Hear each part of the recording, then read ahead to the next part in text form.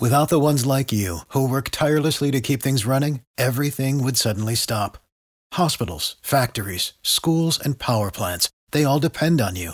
No matter the weather, emergency, or time of day, you're the ones who get it done. At Grainger, we're here for you with professional-grade industrial supplies. Count on real-time product availability and fast delivery. Call, clickgrainger.com, or just stop by. Grainger, for the ones who get it done. I'm happy with the divorce because I wouldn't have done the things I've done. I wouldn't have had these miracles happen. I wouldn't have gone to India. I wouldn't have met the people I've done. I feel happy, but I feel angry about the fact, it's just anger, I suppose, that I've lost the family and that they don't believe me. That's what I feel. So on the one hand, I'm free and I'm able to do all these things. But on the other hand, I feel let down. That they could think, they would not believe what I'm saying. Why do they not believe? How can you make up a story? I'm not a storyteller. How can I make up stories like that? How could I? No. And when I divorced, did I tell you that? I don't know whether I told you that. One friend said to me, and this was like his best friend's wife. She said to me, I'm not surprised you're getting divorced. She said, we thought you were divorced 20 years ago. We knew what he was doing to you. Why didn't you say something? And afterwards I thought, well, I never said anything again because I didn't talk in those days. Afterwards I thought, well, why didn't somebody say something to me? Why didn't they say to me, look, he shouldn't be treating you like this? Because he was obviously doing it in front of people. Why didn't they say, look, don't take it? Why are you taking it? That's why, I suppose, I don't want to stand back and let my granddaughter take it, what she's taking. And this boy, apparently, she was going out with a friend, and this friend, they were going to the gym together, and so on. And she said, she told her boyfriend, because this friend is a male, he's male, he's got a girlfriend. But he wasn't happy about that. He's made her stop that. She's not allowed to do that. And he's always ringing her up and chasing her, texting her to see where she is every few minutes. Where are you? What are you? And so that's controlling, isn't it? So what is she going into? If he's doing that now, if she moves in, then what? And I think then it could be murder. You hear these stories where murder happens, and it's all right thinking it's not going to happen to you. Well, no, it happens to other people, but no, it could happen to you, couldn't it? And I suppose the boys don't believe. That's what they probably think about that. No. It's not happened in our family, but it has happened in our family. It has happened. I'm Donna Anderson, and this is True Love Fraud Stories.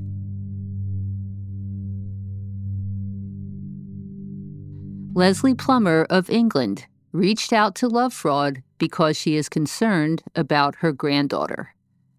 The younger woman is a university student just starting out in life. She is romantically involved with a controller. Leslie knows what that is like because she was married to a sociopath for 35 years. Leslie never told anyone about her husband's behavior. In fact, she never understood for all those years that she was being abused. But after her divorce, Leslie learned about sociopaths and realized that her ex-husband checked all the boxes. He's dead now. Still, because Leslie never spoke about it, her sons don't believe her and her granddaughter doesn't know what she went through. Leslie doesn't want her granddaughter to waste her own life with a disordered partner. So now she's telling her story. I was in the car yesterday and I came to my head, look, I've got to do this. I've got to tell my story. And Doris Parton's song came on. It's your time. This is your time. It's your time. It's your time. So I thought, okay, maybe this is a sign. Okay, it's my time. I've got to tell it, you see. Leslie is now 84 years old and living in England. She was born in India of English parents in 1939. As a child, Leslie went to boarding school in both India and the UK. After completing her primary schooling, she went to secretarial school in India. Then a fabulous opportunity came her way. Leslie got a chance to work on a movie set as a stand-in for an American actress, Barbara Rush. By chance, we heard that Stuart Granger, who was a very famous film star, was coming to our area, and they were looking for stand-in in the films. So I applied, and I went and was interviewed by Lord Brabourne in the Maharaja's palace, and they said, yes, go away, come back, we'll send you a taxi in 3 days, and told me what clothes to bring. And they came and picked me up, and I went into the jungle for 6 weeks working on with these the crew and these film stars. Barbara Rush was one of them, and I think she was from America. Barbara Rush. I was a stand-in for her. Leslie returned to the UK when she was 19 and started working for an accounting firm. A few years later, she went with a friend to a dance at a rugby club. That's where she met Gary, a short, stocky rugby player from Austria. Gary and Leslie started going out. He treated her well and paid for their dates. In 1963, when Leslie was 24, they married. Gary was a Jewish child during World War II. He suffered terrible trauma, but Leslie never heard much about what happened. Yeah, he wouldn't really talk. He just told me once. And whenever I mentioned it again, he wouldn't tell me. He wouldn't tell me anything about it. So we couldn't talk about it. But it was that I know that he'd got shot in the bottom while he was trying to escape. He and his mother were trying to escape. His father, and they were separated, and his father came to England, and his mother ended up in a concentration camp with him. And that's where his mother met her guard. Her guard was a French man, and they subsequently did marry and have 2 children. And so at some point, my ex came over to England. He was 12, I think, when he came over to England, but he had witnessed things that he should, as a child, he shouldn't have done. He had witnessed death. He said he ate out of bins.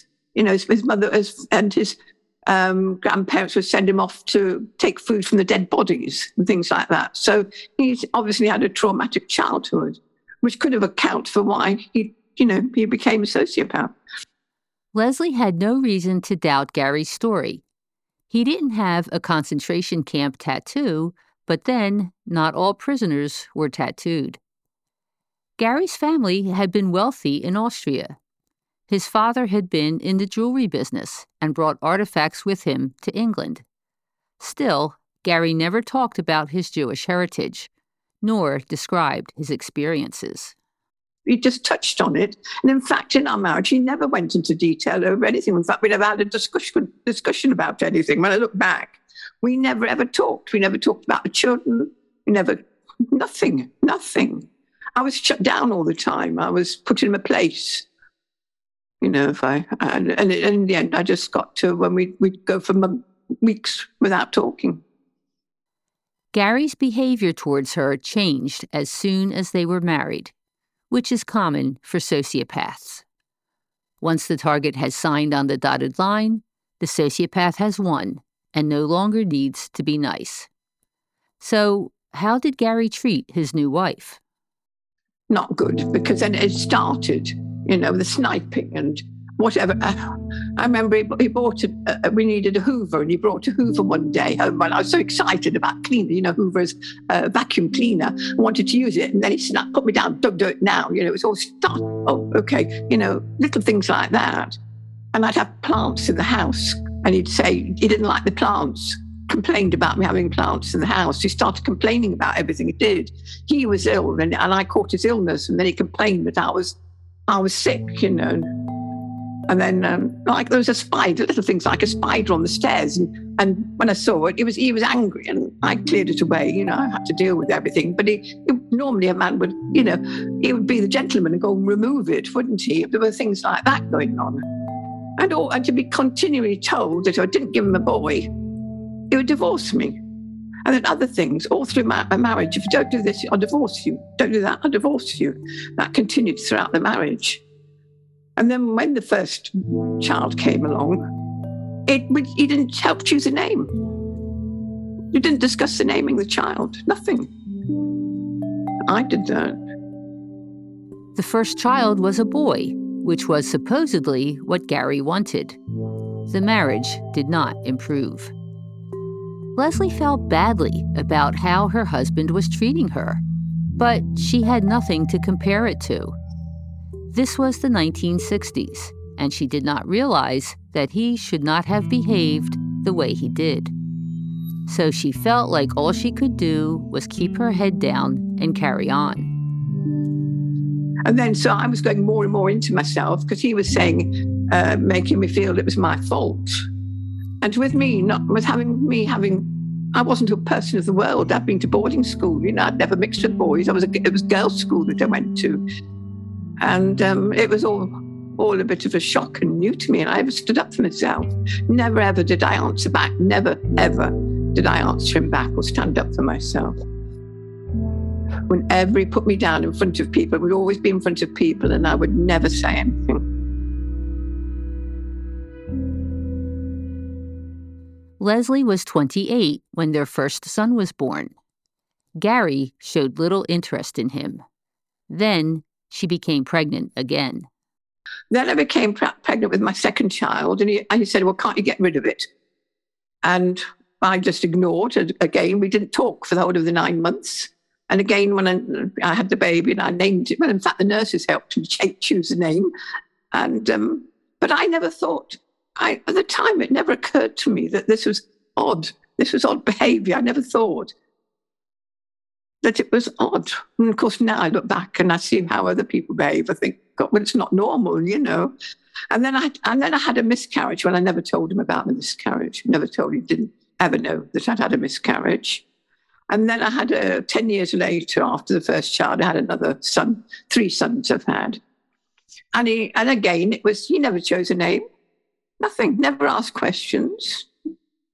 When I went into labour, it took me into hospital and went home and came and picked me up. And that was it. Go home and carry on with duties. He wasn't happy to see the children. He didn't take photographs of us. Mum and son. In fact, all throughout my life, on Mother's Day, he would never buy me a gift for Mother's Day because he said, well, you're not my mother. So then that was that. The entire time the children were growing up, their father showed no interest in them. When he did talk to his sons, he was dismissive and critical. Looking back now, Leslie can't explain her own lack of reaction. I think, why didn't I feel? Because I was always, I don't know whether I was in fear of it. I don't know what it was. Because, he would do things like, we were coming back from the beach. My son was walking my second son, and we were going across the Pebbly car park, and I went to put his shoes on. And he said to me, no, don't put his shoes on. He needs to learn to grow up. But he was only a toddler. He was 2 or 3 years old, And I can't remember. I didn't answer him back. I never ever spoke back to him. I couldn't. Another time, he took my young son out in a boat out, and they were going further and further. He would do things like that, reckless things, going further and further out in this little dinghy, and I couldn't see them. And then I saw them capsize. And my child, he was only 3 at the time. I went running to the rescue centre, saying, my baby's out there, go and fetch him. And when they rushed the boat out, rescue boat, to go and get them, and my ex had handed my boy over to a 10-year-old boy in another boat. They had the little boats for 10-year-olds, 10, 12-year-old. I just handed him over to him and said, take him back ashore. Well, when he came back, I never said a word again. What was the point? Because whatever I said, he wouldn't, he put me down. So I didn't say anything. And all he said to me was, well, he was quite safe, and I didn't answer. So he must have known that I was upset. I didn't answer, though. I didn't say anything. I didn't argue because you don't want to do that in front of the children. You don't have fights. I never had a fight with him. I never shouted at him. And he beat my dog up with a big broom. The dog couldn't move for 3 days, but I didn't say anything to him. I just accepted it all. So that's odd, isn't it? Why did I accept it without shouting at him? Gary had absolutely no empathy for the family pets, the children, or for Leslie. If we went to a party, I wouldn't stand with him because he would always put me down in front of people. I kept away from them. I remember and then I got ill. I nearly died after an operation. I had an operation and they said they had to rush me back to theatre and the surgeon came back at the end of the day and he said, we're really worried about you. And the story went all around the hospital that I'd nearly died. But he didn't even ask me how I was. I wasn't allowed any visitors except for him. I was no visitors for 5 days, kept in the dark. And he didn't once say, well, how are you? What have you had done? Nothing. He didn't ask me, so we didn't speak. He just came in and told me which day at work. And that's how it was. Leslie worked through the entire marriage, often earning more money than her husband did. Gary didn't want the children to interfere with the money that she was bringing in. Look, I worked, when I was married, I was working, I was earning more than him. When I had the children, well, in those days, you didn't work. When you had the children, you stopped working. You stayed at home and looked after the children. And we didn't put children into a nursery, and I didn't have a mother who would look after me. I just stopped working, but I would do things at home. I would do things like, if I was able to go and sell, I was selling toys. I was, he was in business now with somebody. I'd go to the factory and take the children with me, and they'd be locked in an office while I was working on a machine.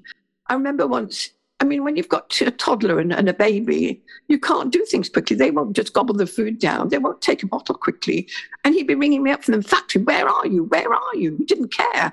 He didn't think about, I've got 2 children to look after and get ready and feed before I could go down to the factory. I can remember once, it was cold, snowing. My children were ill. They used to have tonsillitis. So I was either the doctors taking them because they were ill, or at the doctors to check if they were okay. And the next week I was back because they were ill again. And I remember the doctor said to me once, no need to turn round. I can hear who it is, who's coming, because you can hear the breathing of the children, you see. And one day when the children were ill and it was snowing and cold and icy out, I rang him up to see if he'd bring something home on the way from work, pick up something from the shops. He shouted at me so much, I never, ever, ever asked him to do anything for me again. Never asked him to do anything for me again. Was there anything positive about her husband? Gary did have the ability to tell a joke, and he made Leslie laugh. That was perhaps his only redeeming quality. His negative traits were many. Besides being disrespectful to his wife, Gary also had bad manners, worse than the children. And he was cheap. At the pub, he was happy to let others pay for him, but he would never reciprocate and pay for them. Finally, after 35 years, Leslie was tired of him and their empty marriage.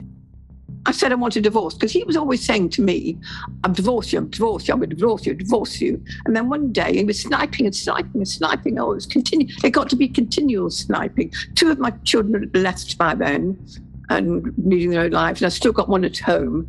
And I think one day I just got that fed up. I went and moved into another bedroom.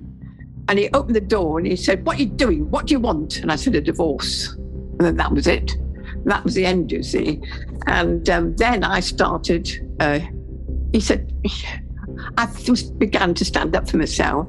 And he said to me, he couldn't believe it. He said, have you been to assertive classes? He couldn't understand that suddenly, after 35 years, I'd had enough. At this point, Leslie was 59 years old and had endured decades of abuse. But because she had never complained about how Gary treated her, the family couldn't understand why she wanted a divorce. My sister-in-law said to me, my brother said to me, why are you leaving this lovely home? And I said, because there's no happiness here. I never told them what was going on. My sister-in-law said to me, Gary is devastated. We feel you've been influenced by your friends. And those were her words. Those were her last words to me. But I'd never told anybody. What was going on. And so I wasn't influenced by my friends. Suddenly I came, saw the light. Gary immediately joined a dating site, even though they were both still living at home. Soon, strange women were calling, asking to speak to him. He was on a dating site or something, because then I was answering the phone. These people were ringing me up at home. I picked them up. They said, "Want to speak to Gary?" Oh, yes, okay. I've had the phone over. He didn't care. He had no conscience. No conscience about anything. He could tell lies. He couldn't tell you the truth about how he crossed the road. It would be true. He couldn't tell you the truth. No one in Leslie's family took her side. Leslie's brothers believed Gary, not her. They believed she was at fault for the marriage ending. After the divorce, Leslie's middle son got married. By this time, Gary already had a new girlfriend, whom he brought to the event. For Leslie, the wedding was horrible. My brother was there, family was there. I was like the black sheep, nobody talked to me because they all thought I'd just divorced this wonderful, charming father and husband, They didn't know what was going on. So I sobbed for days then.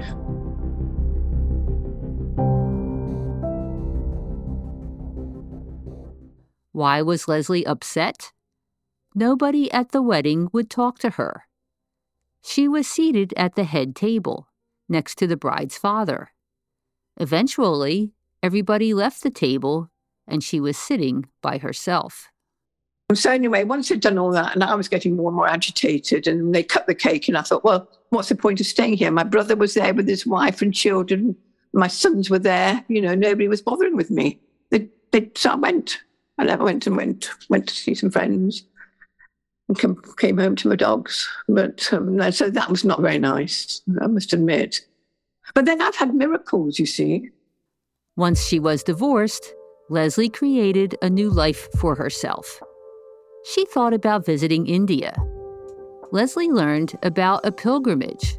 A group of people were going to see a spiritual leader who lived near Bangalore, which was near where she grew up. She decided to go, thinking she might be able to see her first home. The trip turned out to be much more than a nostalgic visit. I go on a pilgrimage trip with a group of people to see this particular person. I didn't know anything about the person and what he did, nothing about him. But I thought, well, he lives near Bangalore, I'll go because maybe I'll get to go and see my house, etc. That was it. I didn't want to travel on my own. I wasn't used to traveling on my own. I hadn't got the confidence. But if I went with a group of people, and that's what I did. The first time I saw this person who I knew nothing about, I saw his aura, I saw this bright light around him.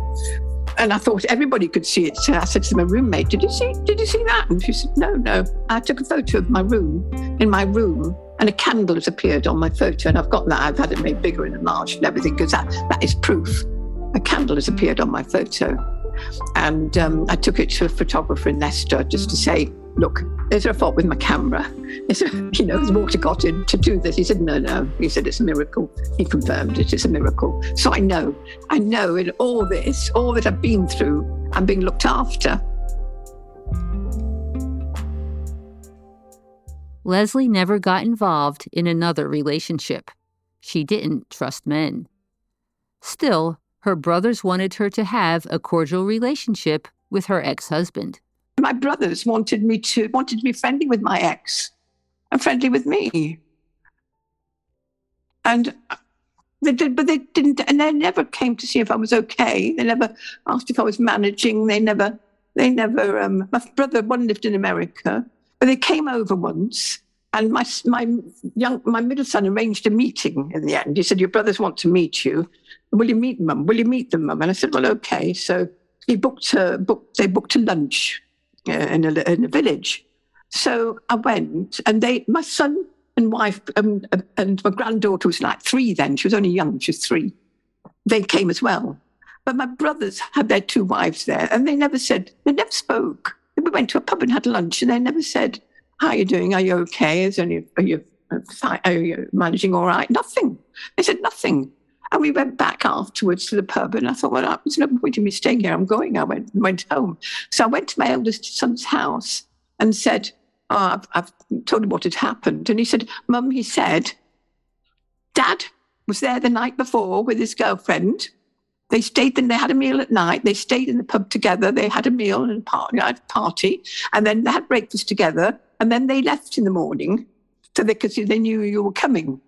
And then, well, that finished us off for me. I thought, well, okay, I'm keeping away now, and I never did see them again, except at one child's wedding. Went to the wedding, and my brother that was there from America. And we didn't speak, but I did go up to him when I shook hands when I left. I thought, well, this might be the last chance I get to be with him, and it was the last chance. I never saw him again. I just went and said goodbye and shook his hand, but I didn't see him again. But they didn't believe. See, they wouldn't have believed. And at that time, I wasn't sure that I was right. Yeah. I suppose that was it. I wasn't confident that I was right. I still thought that I was one in the wrong with all these things happening. I thought it was me, still me. I couldn't understand. Even though Leslie was the one who'd been abused through 35 years of marriage, she still thought it was her fault. Eventually, Leslie got a job in a mental health hospital doing administrative work, where she became aware of personality disorders. Researching in the hospital library, she realized that her ex-husband ticked all the boxes on a sociopath checklist. The knowledge meant that in leaving him, she'd made the right decision. Still, her family situation did not change. He's got the problem, but what can I do? If I went to my brothers and said, look, this is a situation, they wouldn't believe me, because he's already told them things about me. Probably, I don't know what he's told them. They think if he's saying I'm mental and I'm saying he's mental, who's right? Who are they going to believe? See? So I've just left it. I knew I couldn't fight. I just kept away. I've just kept away. And both brothers have now died. They both died now. Leslie spent 35 years, most of her adult life, with a disordered husband. She has 3 sons, 5 grandchildren, and 2 great-grandchildren. She doesn't know what her ex-husband, Gary, said to her brothers, but in the end, they sided with him. 2 of her 3 adult sons believe that their parents had a good marriage and Leslie ruined it. None of her family members seem to care about what she went through. Still, Leslie has reflected upon her experience, and she feels fortunate. I said to one of my children the other day, and then afterwards I thought about it, because this is the one who doesn't believe me, thinks I've had a good marriage. I said, well, I've been very blessed. I've been very blessed in my life with my things that have happened, but I wasn't blessed with the marriage. But you see, there's another way I'm looking at things, because I believe in so many different things. I've been on a long journey, and a spiritual journey, and I've learned a lot of things on this journey. And one of the things I've read about, is that before we come to Earth, we choose our experiences. We decide, I want to do this, I want to do that, I'd like this experience, I want to be with a man who abuses me, etc., you see. And then you go along to people up there, souls up there, and say, look, I'm going to Earth and I want to learn this. Will you come down and be my, abuser? And they say, oh, no, we couldn't do that to you. Go and ask somebody else. So you go around until you find somebody, a soul group, who say, yes, we love you dearly. We've been with you, we've known you for aeons of time. We will come to Earth and we will do this, you see. So you come and you have this experience. Now, I'll tell you why I believe it, because 3 days before my ex died, I had a dream about him. I've not dreamt about him all the time I've been divorced, but I had a dream. And in this dream, he was really being horrible to me. And after he died, I had a dream where we were on a motorbike together. and my shoe fell off, and he went back to get my shoe. Well, he would have never, ever done anything for me. He never lifted a finger. He wouldn't, see. So this was unusual, but here was somebody who went back to pick my shoe up. And I was on a motorbike. Well, a motorbike, and I talked to somebody, a motorbike is freedom. So I think now he's got his freedom. Maybe, if this is true, we agreed that he would come to Earth and give me this experience. So maybe he's a lovely soul, really. I've asked for this. He's a lovely soul, and he's probably up there now thinking, oh my goodness, did I really behave like that towards her? Did I really do that? What's that mean? It's probably cringing at that, you see. So that's another way of looking at it. So I do sometimes look at it like that, and I think, well, that's what I've asked for. And he's free now, and I should really be free, but I've got this thing around my neck about my granddaughter. That's what I'm concerned about. What advice does Leslie have for her granddaughter? Or, for that matter, anyone who's being targeted by a sociopath? Don't do it. Get out. And that's what, if somebody come to me, but would I have listened? Yeah. You see, would I have listened to that age? But my grandchildren don't know about their granddad. They don't know that, how he's behaved. They know none of this story. So I would say that, don't do it. Don't do it. But if it's their destiny to do it, maybe they will still do it. I don't know. If it's your destiny. Yeah, that's a difficult one, isn't it? It's a difficult one. Because another thing I believe in, because my teachers said this, everything is in order. Nothing happens without the will of God. Nothing happens. It's all in order. Whatever happens is in order. So I think, well, is it in order? Is that in order? But can you interfere? Can you interfere and stop something happening if it's in order to happen? I don't know. Or maybe it's in order to interfere. It's complicated, isn't it? It's complicated. What do you think about that? Life is a challenge, isn't it?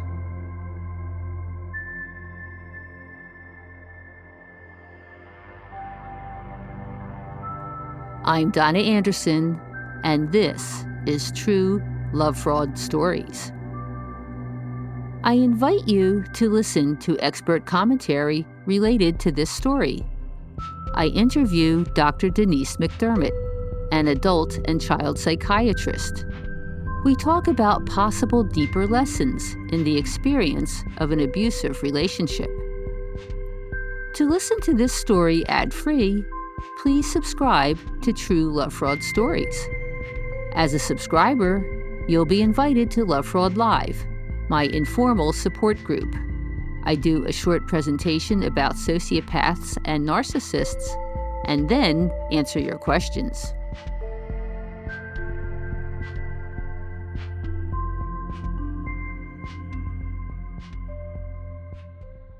I'll need you to think about whether or not you want to be identified. And so maybe you want to give that some thought and let me know. I've either got to be a coward and not be identified, or I've got to stand up for myself and be identified. If I can't, the way I look at it is, I can't be saying I'm telling the truth, but not want people to know it. There's another way of looking at it, isn't it? I can't say I'm telling the truth, but I don't really want them to know. Otherwise, why am I telling it, the story? I've got to tell it because want the truth to be known. And if they don't believe me, that's tough. That's the way I've got to look at it, I think. Am I right? Do you think I'm being right? Well, I mean, a couple of your sons don't believe it now, so would anything change? No, well, it wouldn't change, but it might make them. It might make them see that where they're wrong. It might make them look at it differently. That's what I'm doing it for. I have to take that risk. I'm at the moment, I'm thinking I've got to take that risk because what if I've got them coming here, really they're putting me down even now. These two boys, they are putting me down. So I've got to be brave enough to tell them. That's where I'm feeling at the moment. I've got to be brave enough to say, hey, this is true. I'm telling you. I'm telling the world. That's what I've got to do.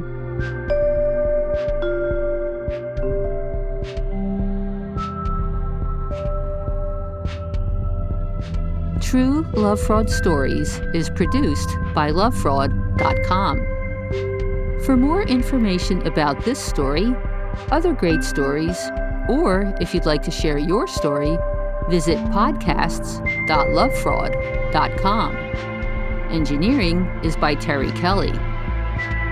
To learn how to recognize and recover from everyday sociopaths, visit lovefraud.com. You'll find articles, books, and webinars. You can also book an appointment with me, Donna Anderson, for a personal consultation.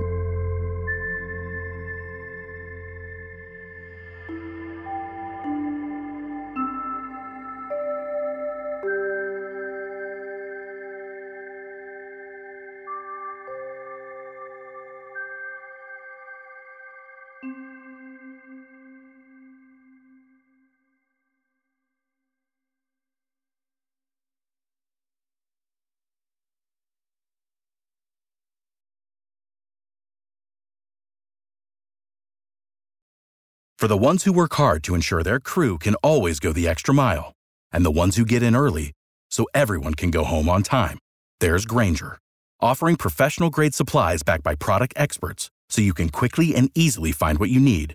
Plus, you can count on access to a committed team ready to go the extra mile for you. Call, click Grainger.com, or just stop by. Grainger, for the ones who get it done.